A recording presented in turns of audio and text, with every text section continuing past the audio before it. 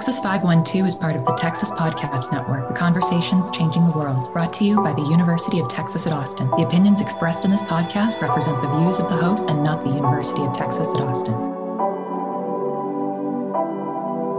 This is Sam Torres, Texas Longhorn fan, native Austinite, admissions counselor, and your host with the most. And this is Texas 512.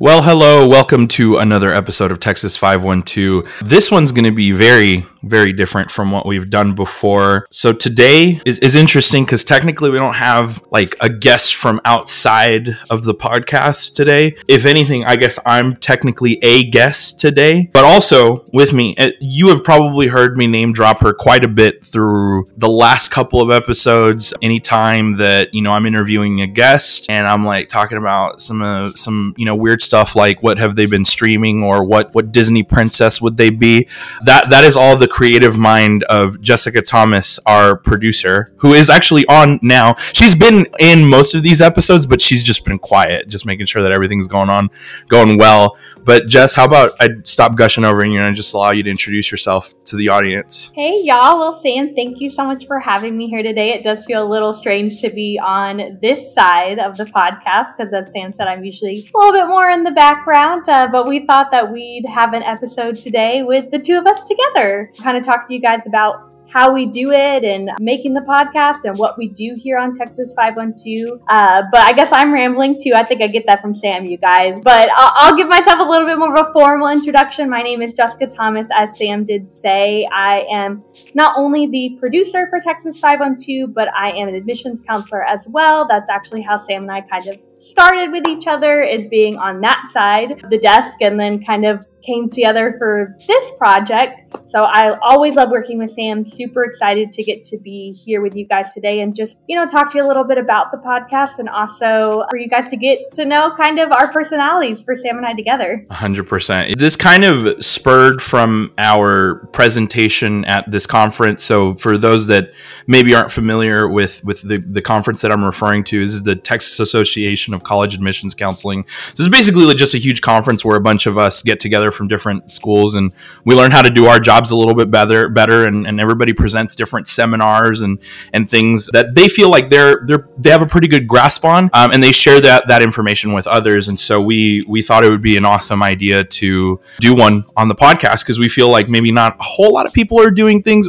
like this. I'm sure there are other university podcasts out there, but we were only familiar with our own, and so we thought we'd share that information. And I think we got pretty good feedback on that whenever we did it. And so we figured it'd be a good idea to kind of do something a little bit more. We'll just put it in podcast format and allow other people to listen to it as well. So if you're a prospective student, maybe this doesn't interest you unless for whatever reason you're like, actually, yeah, I am kind of curious to see how they do it. Stick around. But especially if you're a higher education professional and you maybe want to start your own admissions podcast or whatever kind of podcast you want to start, this may be a good episode for you to listen into. And again, if you're just curious to know how we do things. But, as usual, we're still keeping the same format that we usually do with Texas 512. We're going to have a little bit of an icebreaker segment here in just a bit. And this one's going to be a little bit different than what we usually do. So don't go away. We will be right back.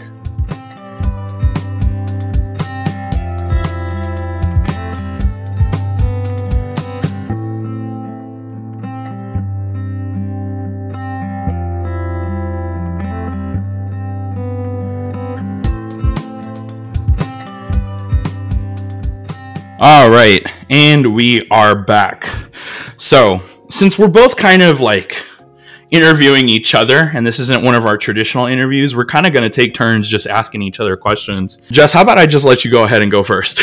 Yeah, all right. I'm kind of nervous for your question, Sam. I definitely have heard you drop quite a few times in our podcast that I give some interesting, fun, and sometimes hard questions. So I'm a little bit nervous for the questions that you have for me. But of course, with all of our listeners, if you're tuning in today for, the second time or maybe multiple times, you've probably heard Sam mention that he has a favorite show that is above all of them.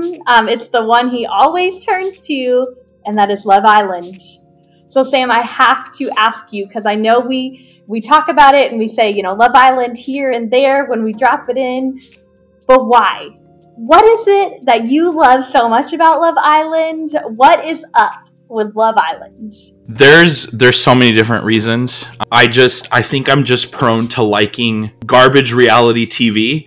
As a kid, I always kind of like watched reality TV shows without even knowing what they really were. I've just kind of get entranced by it. But I guess let me name a couple of things. So number one, I'm a hopeless romantic. I love songs. I love cheesy rom-coms. Like, whenever people say chick flicks, I'm like, why does it just have to be for the chicks? Like, I love those. I'm not going to lie, And so obviously a show already that has to do with like dating and finding love, like, I'm into that. Granted, I will say that people have been trying to get me to go on like and watch The Bachelor, but that one just doesn't like pull my attention as much. And I think it's just like the whole concept of it being one person and then like however many people like going for one person versus Love Island is just a free for all, right? Like they initially start off by bringing in 5 guys, 5 girls. Everybody's got someone, and then they bring in their first bombshell, right? Makes things uneven, right? And they're consistently bringing in people. So that's one reason is just I like trash reality TV. I'm a hopeless romantic. And third, the first time that I watched Love Island was actually the British version, and without trying to sound offensive, I just love their accents. And they're like the little things that they have to say. Like, I'm trying to think of one that's like appropriate. Like whenever somebody's excited, they'll be like, I'm all gassed up, something like that. And I really hope that like a British person isn't listening to this and they're like, you messed that up, mate. Like, so I'm just going to spare everybody from me. I like how you went from British to that last part. That was definitely Australian. Was it really? I have I'm a pretty sure really that bad... mate is Australian. Like no, that, I think they both say it.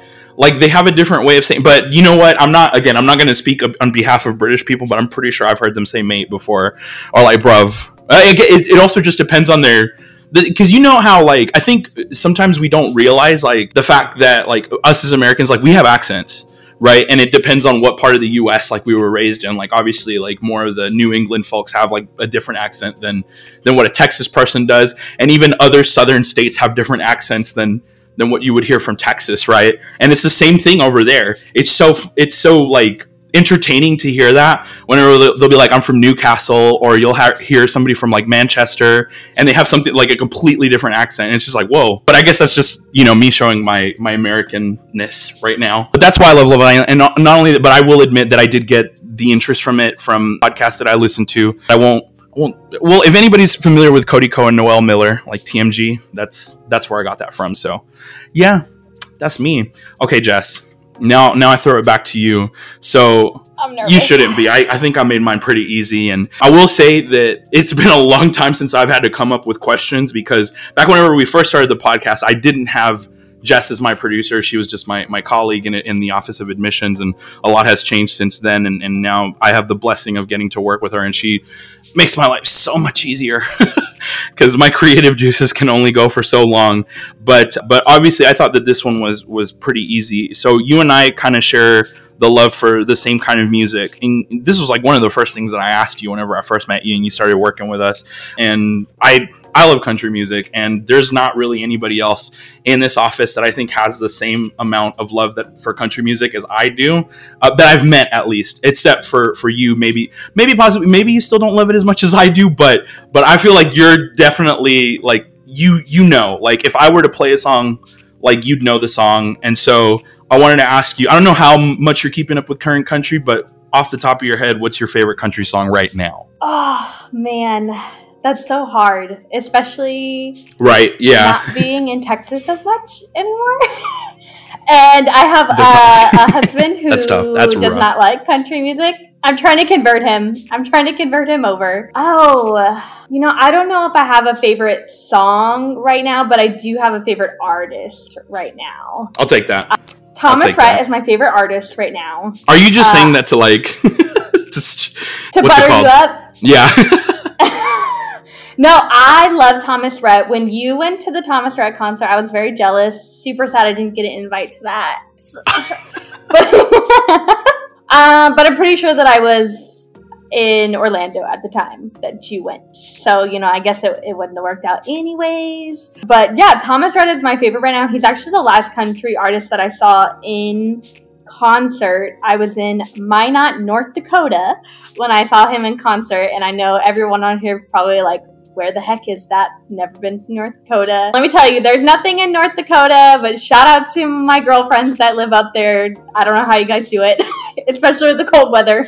Can't survive that. But Thomas Rhett is definitely my favorite country artist. I think he has a good mix of like still bringing in that traditional, kind of country and the twang, but also he is a little bit more of the modern, a little bit more of the pop. So he does put on good concerts. I know you love yourself a good country concert. And that's so funny because Sam, going into this next question that I have for you, it's about country music.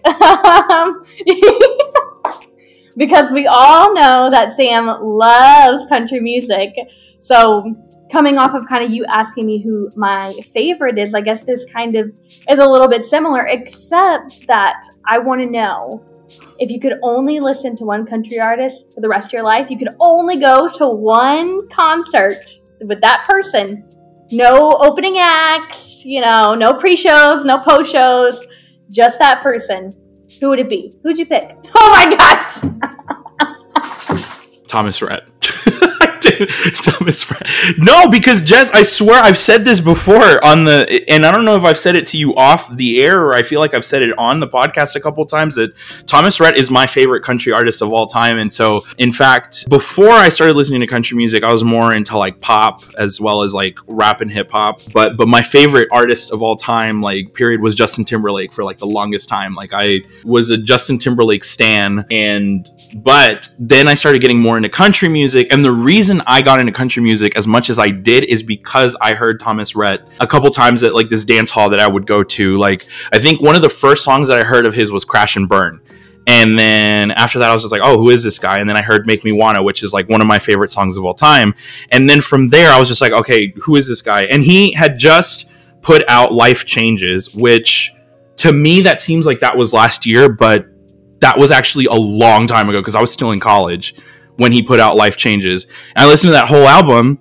And so then I was just like, okay, now I need to catch up. So then I went and listened to his other two albums that he had put out. And since then, he's already released like 3 other albums, which I've been keeping up with. So I've been to a Thomas Rhett concert before, as you had mentioned, North Carolina. And it was like one of the best shows that I have ever been to. I was like in the pit. I'm going again in September, as you probably remember that conversation, me being impulse buying tickets. And it's going to be in Tulsa, Oklahoma, which, by the way, you can come if you want, but it's just letting you know. And I was going to say, I'm afraid to get doxxed, but I'm like, who's going to listen to this and then go meet me at that concert? I doubt it. But yeah, no, so I'm going again, and he's a great performer. And so, I mean, Thomas Rhett, I can never get tired of his music. A close second to that would probably be Jon Pardi, because I saw him in concert, and he was a great performer. He's a great singer too. I think people underestimate his voice. So like, I know I definitely did, but actually seeing him live, that was crazy. So Thomas Rhett for sure. That's funny that we both kind of ended up. Let it be known that I finally got an invite. Our audience, let it be known. Sam, you have to tell them though, like what you do when you go to a concert. You get there real early. You don't drink any water. You stand at the front. Nothing. No liquids. I eat like hours before, make sure that I go to the bathroom. I get there super early, and then I go and stand in my spot, and I do not move.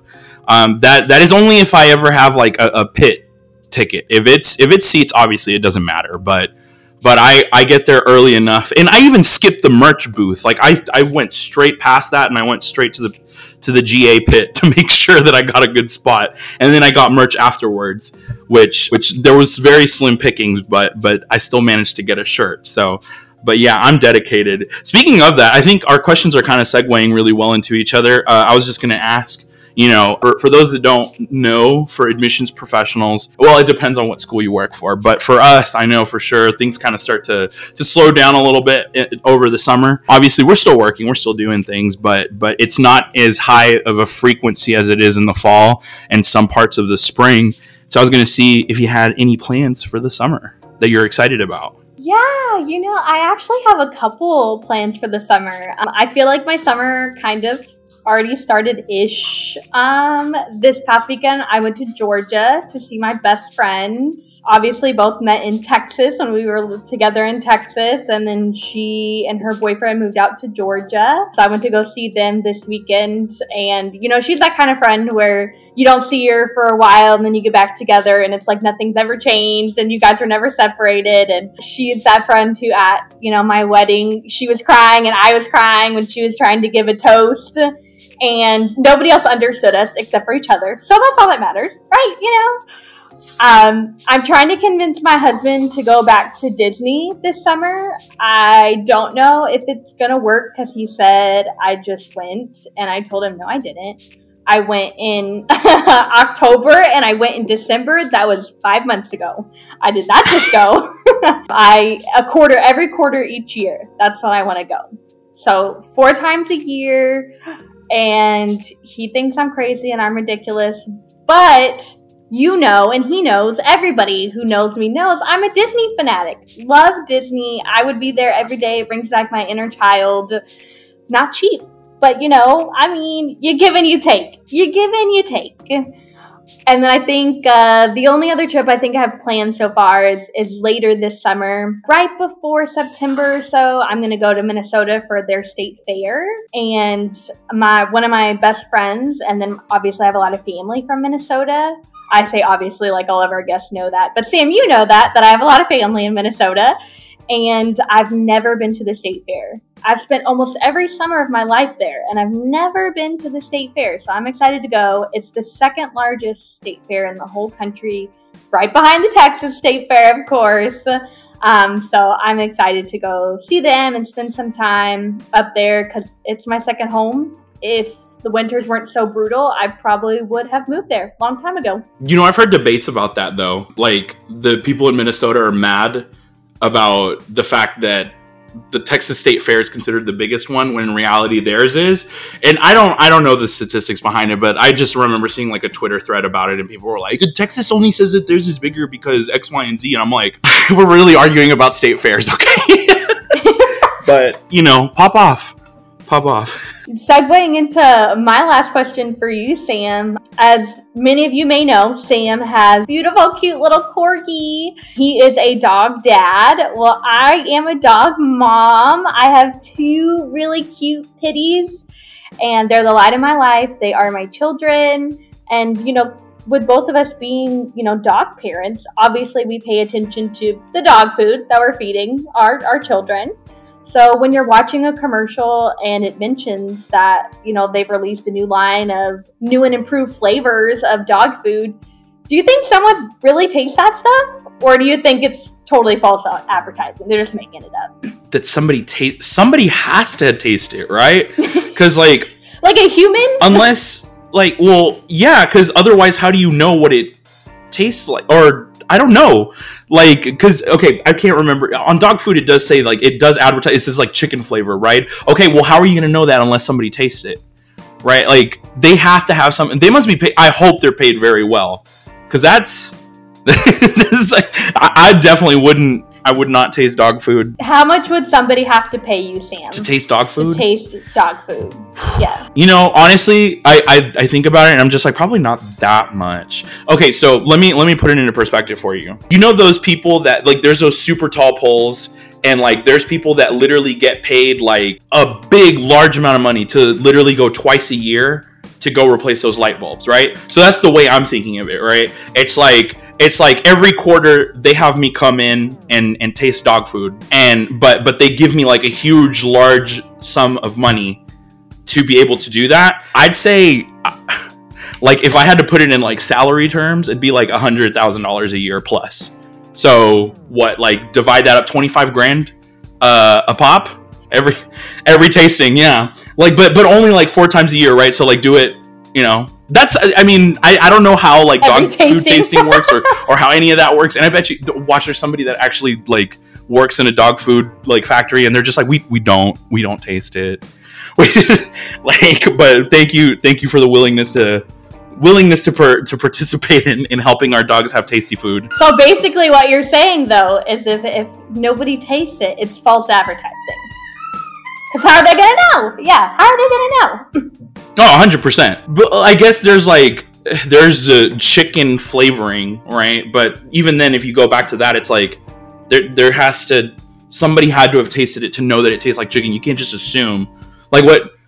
Put a definition. I don't know. I'm getting like too technical and philosophical about this. Maybe I'm like starting to ramble a bit here. All right, my last question to you, and it kind of goes back to a little bit more to summer plans, because as the summer kind of came on, and you said you've already traveled, and I did myself too. Granted, definitely nowhere extravagant. I literally just came back from Midland, Texas, where I did my undergrad. Well, actually, I did my undergrad in Odessa, but tit for tat, whatever. So, what I've been thinking about lately is where else I want to go, and I really wanted to take another trip this summer. I don't know if it's going to end up happening, because I always say I want to take trips and then I don't do it. What are the top 5 cities in your on your list that are priority that you want to visit? Whether it's somewhere you've already been and you just want to go again, or somewhere you've never been, like top 5 on your list. Do they have to be in the U.S.? No. Perfect. I can't guarantee I can name the city, but I can at least name the country. So I really do want to go to Washington, D.C. I've heard really great things about it being a lot of fun, very historical. I love museums. I love learning about history. So that's someplace I've always wanted to go, and I'm kind of surprised that I've never gone to before. Also, they have a lot of free stuff out there, which never hurts, right? Yeah, like the museums and things like that. Like, they're free to get into. And right now with, COVID still kind of being a thing, you have to make reservations and things like that, but it's still free. It's just like a certain time that you get to come in. Orlando, for sure. We kind of already talked about that, but that's always on the list, recurring on the list always. And then of course me and my best friend really want to go out to LA to do the Avengers campus, which is only in Disneyland. It's not in Disney World, so I need, to get out there, but flying into LA is not always the cheapest to do, or staying in LA, or eating in LA, or anything in LA. I would say internationally, though, I really want to go back to Germany, mostly because my sister is still out in Germany. She just recently moved, actually, a couple weeks ago, maybe about 2 weeks ago. She moved from a base. I should tell my listeners that my sister's in the Air Force, so she's stationed over there. And she was at a base right on the edge of Germany and France. And now she's at a base that's on the edge of Germany and the Netherlands. So she's got this cute little house now out there, and she's really excited that she's moved to a different base. She's ready for the next 3 years there. And, as soon as she moved, I'm like, I'm coming. But every time I look at tickets, they're like $1,500, and I'm like, I'm coming eventually. I will get out there eventually. If anybody on here knows what Hopper is, it's like an app where you can like watch flights and the prices change, and it like notifies you. So I've got my Hopper app set for literally every city that's within 100 miles of her, trying to, figure out where the best price is going to be to fly in. I think I really, really, really want to go to Barcelona. And I know that sounds so cliche because everyone's been to Barcelona, but everybody's been to Barcelona but me. I have not been.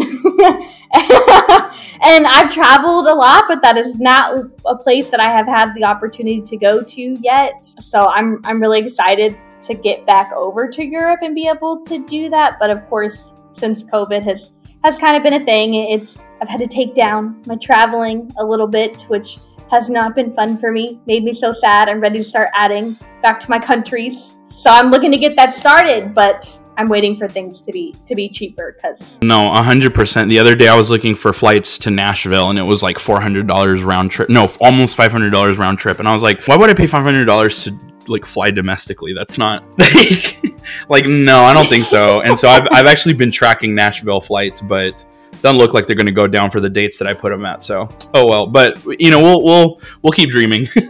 We'll keep dreaming. All right. Well, that brings us to the end of our little icebreaker segment. Jess, thank you for your questions and for answering my questions. Now we're going to go ahead and transition and talk a little bit more about just this podcast. Like, how do we do it? So don't go away, y'all. We're going to go to a quick break, and we'll be right back.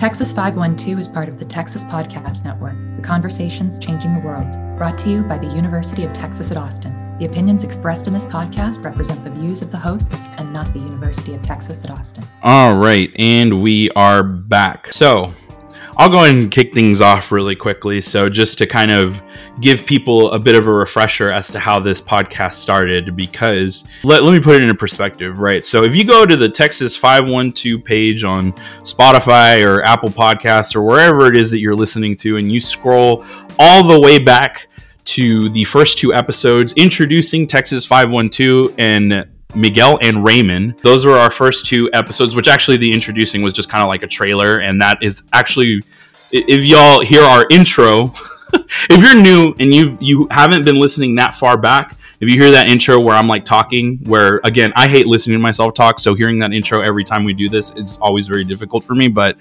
that was our original episode. Like that was the opening line that I had for introducing the podcast. Right. And so, but the point that I'm trying to make here is that you'll see on there that the day that they were uploaded was November, not the exact date, but it says that it was uploaded in November 2020. So if you think back, we were still in a pandemic. Granted, things were getting a tiny bit better, but us in offices of admissions, we were not traveling, which is something that we usually do. And so, back in 2019, whenever I was talking to my boss, Raymond, who again was one of the first guests and is our executive producer, he kind of had brought up the idea of wanting to start a podcast. And he had mentioned it, but then it just never came back up until like around September or October of 2020, whenever we were in a pandemic, and he said, do you want to start a podcast? And so the pandemic was the reason why it kind of just pushed us over the edge, and we were finally like, okay, like let's do it. Let's do it. And at first it was going to be kind of like an experimental thing, see if it would even, if we would even get attention for this. And ever since then, y'all have actually been listening. We've had a lot of great guests on. And so it, I think, is a fantastic way for us to be able to reach our students, or really anybody who's listening or who likes to listen to podcasts about higher ed or different universities. It's just an easy thing to do, right? So Jess, I don't know if you want to kind of talk a little bit more about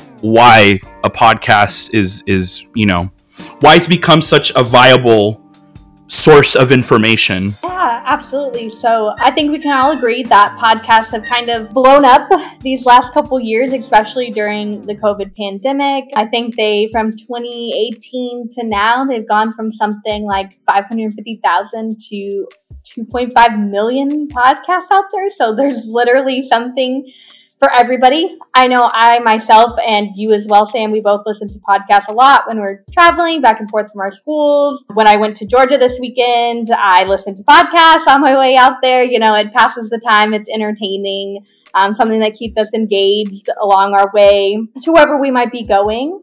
And everything we're going to talk about kind of in this episode, it's geared a little bit towards, the academic world and kind of what we do, but really anybody who's interested in creating a podcast or kind of knowing more about the structure of podcasts, you can implement this in, podcasts that you're making on your own. Like Sam, I know you have your own podcast. Do you want to plug that in for our listeners? I do and I don't, because if there's prospective students listening, and it's because my podcast, I'm a completely different, so not completely different person, but let's just say I'm a little less professional in my other one. But I'll talk about what, obviously I like to talk about country music if y'all have not gotten that hint, and I just like to talk about it with other people.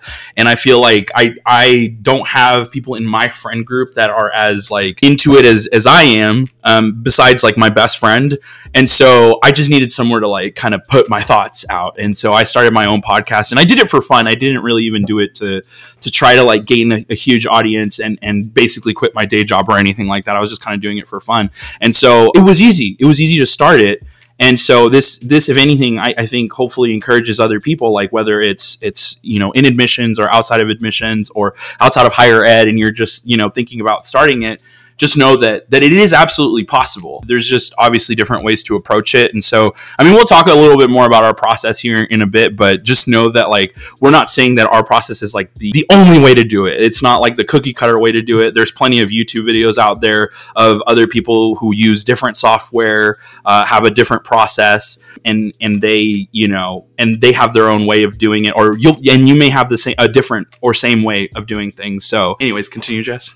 Yeah, so there's really 4 main reasons why we decided to start a podcast, why we felt like it would be a good recruitment tool for our students, and not just prospective students, but also to just kind of get UT and get everything Austin out into the community, and for people to know more about us and know more about not just what the university has to offer, but what everything that surrounds the city of Austin has to offer. So first, you know, we created a podcast because it allows us to connect with every generation. Whether, you know, you're in high school, or you're a current college student, or you're somebody who commutes to work, or, you know, maybe you're retired now and you just like to sit back and drink your lemonade and listen to podcasts. Every single person has something out there that they can connect with, that they enjoy listening to. And podcasts are a really great way to be able to catch the attention of listeners. It's very easily accessible for people. You know, podcasts are everywhere.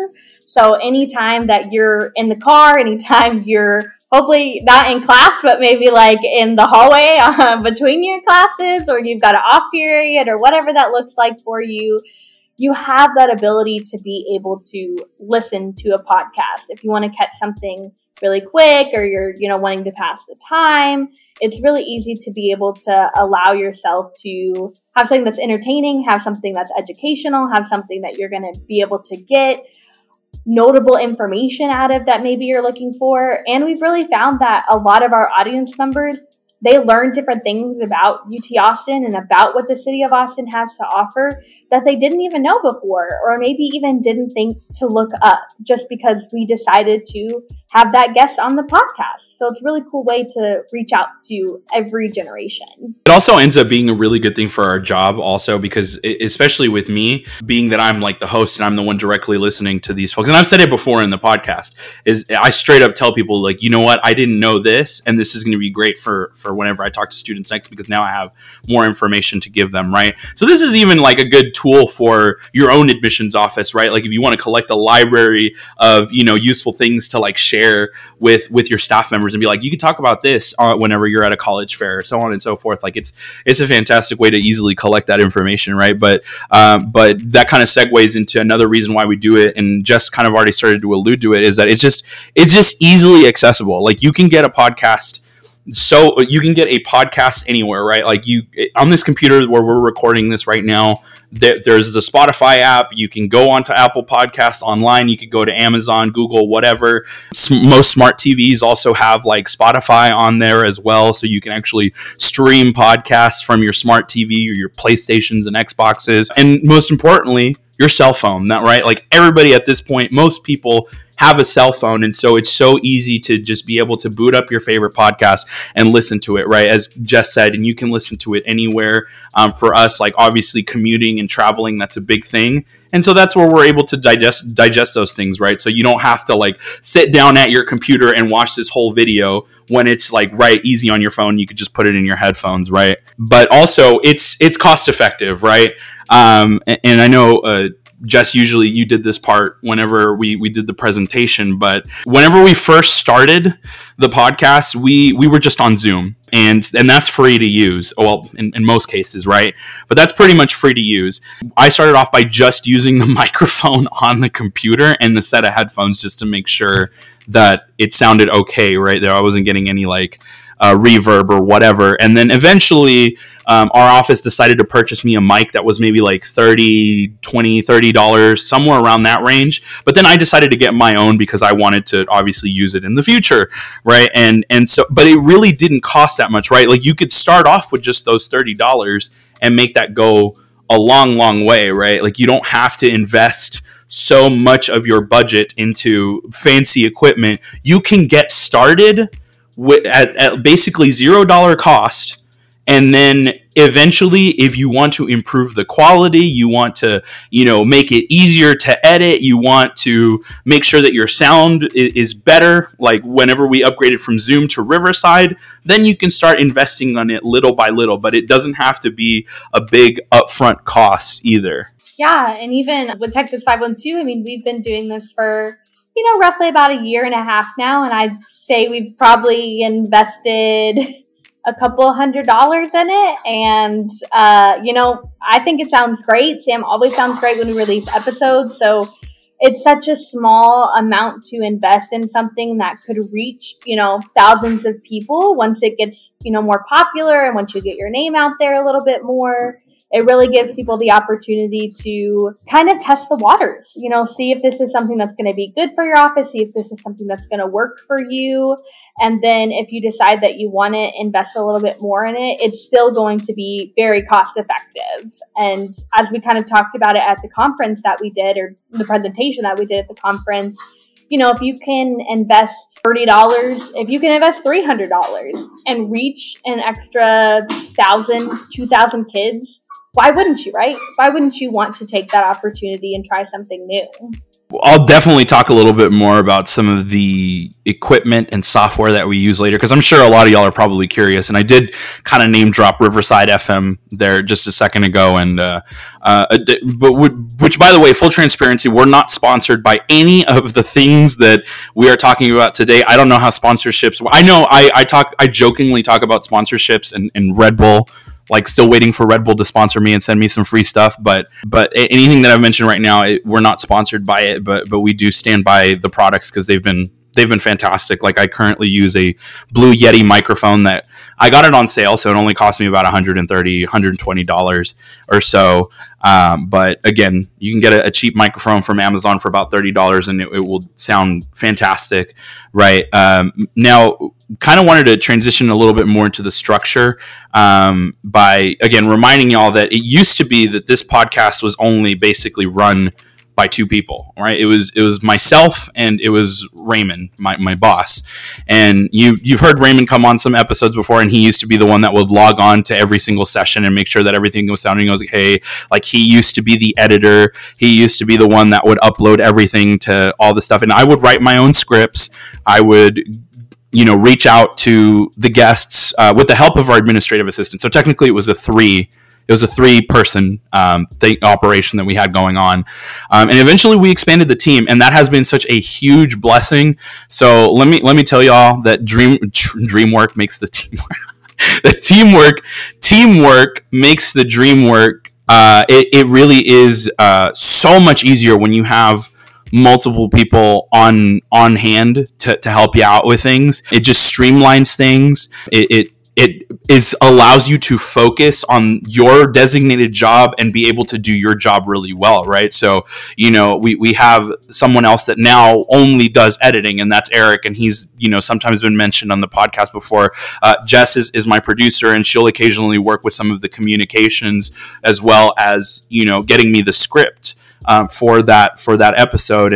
But in addition to her, we also have two other people that are reaching out and scheduling things as well. And then, of course, we have our executive producer to kind of basically just say yay or nay to things and to pull the trigger and finally post it on anchor.fm. And then that basically goes and puts, again, not sponsored, and then it goes to all of the different podcast platforms where you can listen to things, right? So having a team has been such a blessing.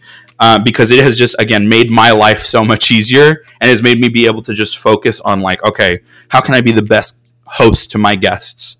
Yeah, and there's definitely some things you want to think about when you're building your team. Sam kind of went through the structure of how we have our team and what that looks like. But when you're choosing a host or a producer, there are certain attributes that you want them to have, or that you feel like they're going to be able to develop to really keep your audience engaged and keep your audience excited about coming through. So, of course, you're going to want your host to be personable. And I know you all know our host, Sam Torres, the host of The Most, who is extremely personable. Our guests love him. But you want someone who's going to really make your guests feel comfortable and is going to make your listeners feel entertained and want to come back to the show. Your producer is someone that you want to be innovative and creative and has the ability to think outside the box and keeps your show interesting. And as Sam mentioned, we do have two producers, myself and our executive producer, Raymond Blakely, who Sam mentioned is our boss, but he's actually our boss's boss. So no pressure, you guys. Raymond, if you're listening to this, we love you, and we hope you like this episode. And then continuing on to, you're wanting your schedulers to have good communication, because they're the ones who are going to be reaching out to your guests. They're the ones who are going to be getting them excited about being on the show and wanting to be on the show, because of course not everybody that you reach out to is going to feel like this is a good platform for them or something that they're ready to do. So you want to make sure that you have schedulers who have that good communication and time management skills.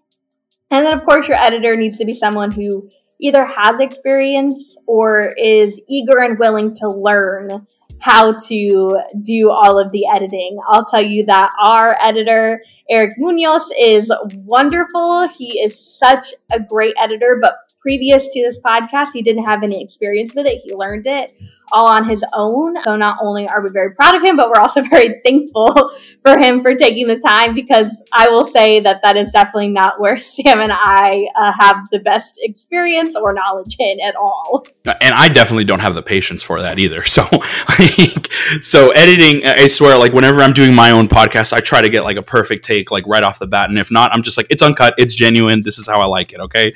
But that's just me masking the fact that I'm just, not patient enough for that. But, just to kind of change gears here, you also want to make sure that you find like your focus, right? Your brand or your niche or whatever it is that you want to talk about, right?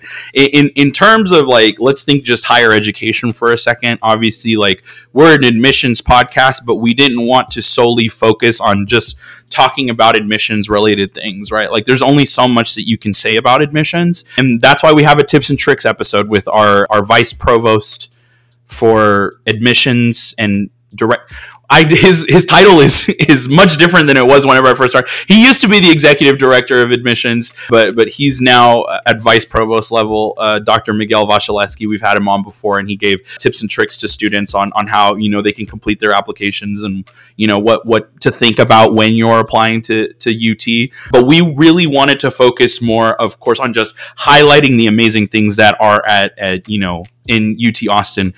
We only have so much time in our presentations to talk about all the freaking amazing things that there are at this university. We only have so much time at college fairs, and we also have only so much information as well, right? Like I said earlier, like this podcast has helped me with my job because it's given me more to talk about with students, but this also gives me more time, right? Like, so if at any point there's a student who's just like, I want to know more about your astronomy program, I'm like, well, I have a podcast episode on that. You can hear that's directly from the people themselves, right? And so it's really cool. But again, the important thing is that you just need to find your focus, right? Whether you are in admissions, whether you are in student affairs, or if you're somebody listening from the outside of the higher ed, world, find what you want to focus on, right? Like my personal podcast that I'm doing, it's about country music, right? That's the focus. Develop your brand or just develop your podcast off of that particular focus. Yeah. And then, of course, you want to think about the guests that you're going to be bringing on. You want to think about what kind of messages that you want to send to your audience and what kind of things you want them to know about your institution. So when you're selecting guests to come on, you want to focus on those that are going to be engaging and that are subjects your audience is going to be interested in knowing more about. Now, of course, I mentioned a little bit earlier that you're probably going to have students or listeners who are going to learn new things about your institution. And that's what you want, right? You want them to learn about things that they may not think about asking questions about. But you also want them to learn about things that are going to relate to them, right? That are going to correlate to something that they would actually experience at your institution or they would experience in the city that your institution's in. And of course, here at UT Austin, we highlight things about the campus. We highlight things about the resources, about academic programs, the different alumni that we have, the city of Austin. But each of our universities is unique and different. We all have different things to offer to our students, and you want to highlight that. You want to show what sets our university apart. So our podcast isn't just about recruiting students in. It's about providing students with the additional resources and information that they need to make an informed decision about the university. And then also with your guests, you want to think about not only who you're going to bring on, but planning the different times of year that maybe you are having specific programming. If you're having free events on your campus, if you're going to be having holiday celebrations, if you're going to have things that are open to the public, those are all great things that you want to let students know about, because that's an opportunity for them to come visit your campus. That's an opportunity for them to engage with your campus. And then also, as you are starting your podcast, as it, is going to be something new for you, don't feel bad if you're not getting those A-list people on your podcast right away. It took a long time for us to build this podcast, and we're still not cool enough to have everybody that we'd like to have on the podcast. And we've been around for a year and a half, but we know that we're going to get to that level, and we're going to bring on all those guests that we want. We want our students to be able to interact with. We want our students to hear from. For example, as many as you probably know, Matthew McConaughey is a faculty member on our campus in our radio, television, and film program. And we have reached out many times, and we just, we're just not cool enough yet. But it's okay, because we are going to be cool enough one day for him to come on our podcast and to speak to the students. So don't feel, deter if it takes you some time to get to that level, or if it takes you some time to be able to produce some of the episodes that you want. They will come with time and experience. Hashtag get McConaughey on Texas 512. Am I right? Please and thank you. Yes, please and thank you. Tag Matthew, send this to him, send this to his PR team, to what's the name of his Camila, right? Camila McConaughey. Send it to her. Maybe she'll respond to our inquiries, because we need to get him on. We need to talk about the Moody Center, and we need to talk about why he does the hook on backwards. I have questions, Matthew. I have questions. Speaking of scheduling things, kind of going back to talking about our team, you want to make sure that whoever's in charge of scheduling, or if it's you that's scheduling, you want to make sure that they're very well organized, and that they, of course, have access to your host's calendar, right? So, again, very blessed to have the two schedulers that I have, and they're very accommodating with, offering our guests multiple times, giving me, heads up like, hey, I've got somebody coming in at this time. And so, considering, all of us all have jobs like outside of the podcast, like it's just really important that, we make sure that we're making things convenient, not just for the host, but also for the guest as well, and especially if you're getting some of those A-list guests as well, right? Like their time is very, very valuable. And one thing that if y'all have noticed, that basically almost every single episode, I thank my guests for their time, because a lot of times they are super, super busy people. Like they wear, folks don't realize it very much, but folks in higher ed tend to wear multiple hats. Okay, they tend to do more than one job. And I know a lot of faculty members that are also deans and administrators. So on top of teaching their classes, they have to go back and do a certain amount of office hours, sign paperwork, et cetera, right? Shout out Dr. Reddick, one of our first guests, as he will probably be having a full plate this fall, with a lot of work that's going to come with being the vice provost for enrollment management and the School of Undergrad and the dean of School of Undergraduate Studies. And I believe he is still going to be teaching in the College of Education. So yeah, no, again, moral of the story is that you just want to make sure that you have schedulers that are organized, really know how to utilize a calendar, whether that's the Outlook calendar, whether that's Google calendars, whatever calendar, and one that just make sure that they're able to keep track of times and availability. I just have to say, Dr. Reddick, #goals if you're listening to this, because you amaze me. I hope to be as amazing as you are one day, because I don't know how you do it, but definitely something to strive for sure. He definitely is always super incredible every time we meet him, every time we see him. And then, our second to last kind of in our structure is going to be your scripts. I might be a little bit biased, but this is my favorite part, because this is what I actually get to do. So as many of you know, I am not the voice that you hear on the podcast on most days, except for today. I get to do the scripts behind the scene. And that really gives me the opportunity to let some of my creative juices flow. It's great for the podcast, but I also feel like it makes me a better admissions counselor because I'm constantly thinking of new ideas. I'm constantly thinking of how to interact with students and how to engage these students. And when we're creating our scripts, it's really just to give an outline to our guests that we're going to have.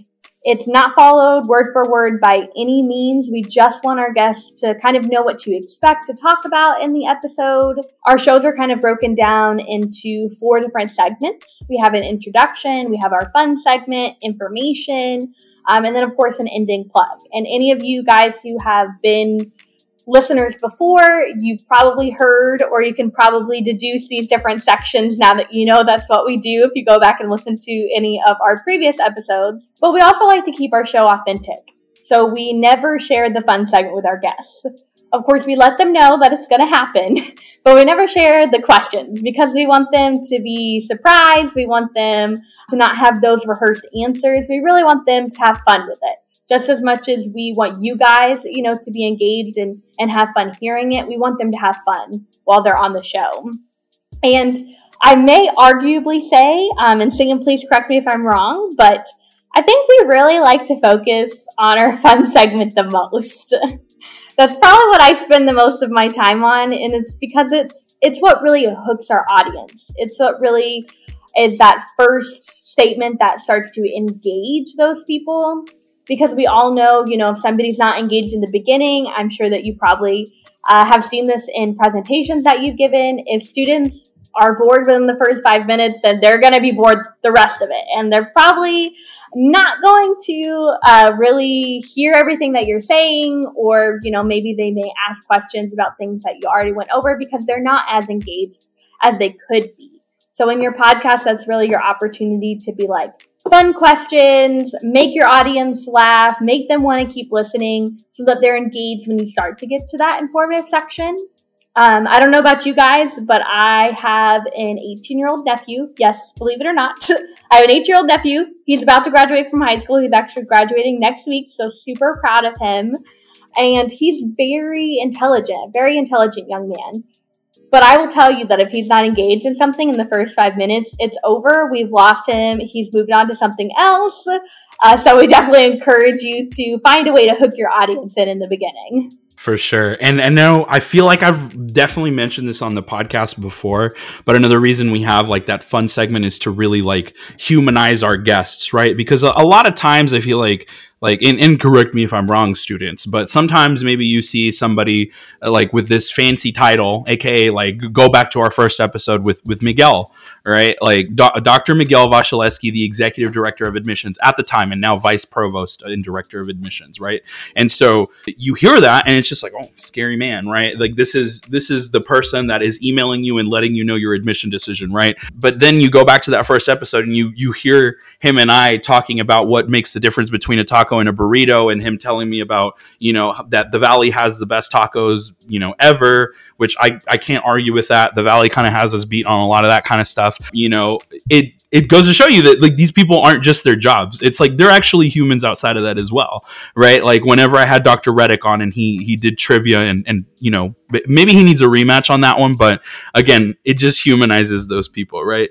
And I hope that whenever we have faculty members on and they're super open-minded to like the things that we talk about, that will kind of encourage students who maybe are like afraid to take that person's class to kind of go ahead and just take it, because you see that professor has personality, which a lot of the staff and faculty at our university have great personalities and they're easy to talk to, right? So it makes it a little less intimidating also. But now getting into probably the thing that a lot of people have questions about is how, like, what are you using? What kind of platforms? What software, right? So I've already talked about Riverside FM, not sponsored again. These folks are here. It's basically like, it's kind of like Zoom. It's a little bit more sophisticated. What happens here is that, it does have video recording, but obviously we're an audio only podcast, so you never see it. And then here it will record every single person's track individually. So it makes it much easier for editing, right? There's a couple of other features here and there, but obviously I don't know a whole lot about it. right? As not because I'm not the one that's running it behind the scenes. We also use Adobe Premiere, I think is the name of the editing software. I might be totally wrong on that one, but I think that's what it is. And that's,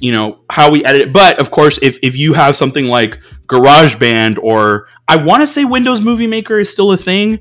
I don't remember if they started removing that from computers, but I know that there's plenty of free editing software that you can use, like Audacity. That's another one that I know that is completely free that people can use, that you're able to cut up audio very easily. You can use Audacity. You can use Zoom. That's where we first started off, right? And Zoom has the ability for you to just download the audio and not the video, right?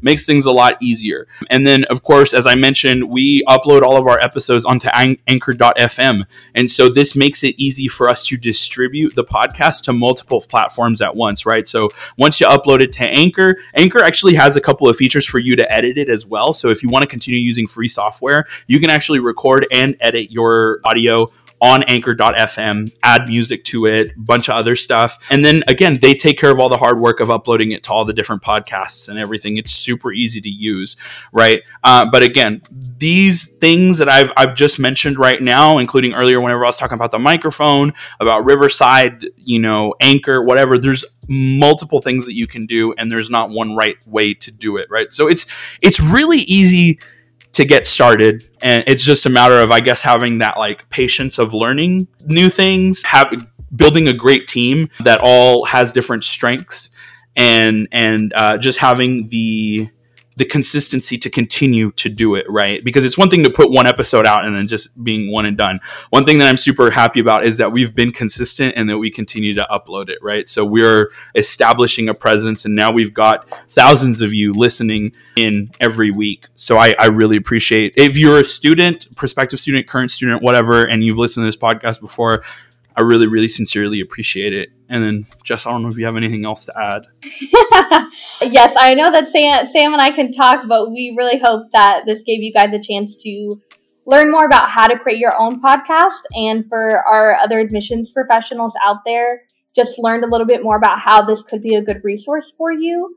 Please feel free to reach out to us if you do have questions. We'll make sure to post our contact information in the bottom of our post when we do release it, so that you guys can reach out to us if you do have questions at all. I always tell Sam this and my other colleagues about this, that we are representatives for UT Austin, and of course we love UT Austin, but our job and our goal is to help students take that next step into higher education, whatever that looks like for them. So we're happy to help in any way that we can. And I think I'm going to steal Sam's thunder a little bit and, say that this is the end of our episode on how do we do it here at Texas 512. So, Sam, just like everybody always has to put a plug in, what's on your heart and what's on your mind, Sam? I've actually done a plug before, back whenever Raymond did the interview of me. So it's funny doing it one more time. So my plug is Stream Right on Time by Lindsay L., the love of my life. But also, if you're just if you're an admissions professional, I do want to go ahead and plug, again, not sponsored, but I do want to plug Riverside FM, because this platform has just been so incredible, and it's made things so easy for all of us, and it's been great. The audio quality always comes out great. Again, not sponsored. I also want to shout out Blue microphones. I love this mic so much. I don't just use it for podcasting. I use it for other things as well, like gaming. It's really great. It's been really handy. So yeah, those are my 3 plugs. Stream Right on Time by Lindsay L. Use Riverside FM. Use Blue microphones and drink Red Bull. And then, what about you, Jeff? What is your plug? What is on your heart and what is on your mind? So mine's going to be on a little bit more of a personal note, but I got three little plugs to throw in there as well. First, whether you are graduating from high school or you are graduating from college in the next couple of weeks, huge congratulations to the class of 2022. So proud of you guys. Such a wonderful accomplishment, and we wish you all the best of luck in the next steps, whether that be in your educational endeavors or your professional endeavors. Second, it is starting to get very hot and sunny out there, so please wear your sunscreen. Shout out to Neutrogena. They have the best sunscreen out there. I preach to them because I have very fair skin and I burn very, very easily, just as my husband. And I don't tan, I burn. So Neutrogena is the only thing that has ever worked for me. And then 3, with everything, that is going on out there, just please remember to hug your loved ones. Please remember to hold your loved ones close. Tell them you love them every time that you can, and be thankful for the time that you get to spend with them. Wholesome ending indeed. And that brings us to the end of another episode of Texas 512. And conveniently enough, Jess did say that it is hot. So really, really listen to my exit statement today, y'all. Stay cool. Stay hydrated. Stay hydrated. And hook 'em horns.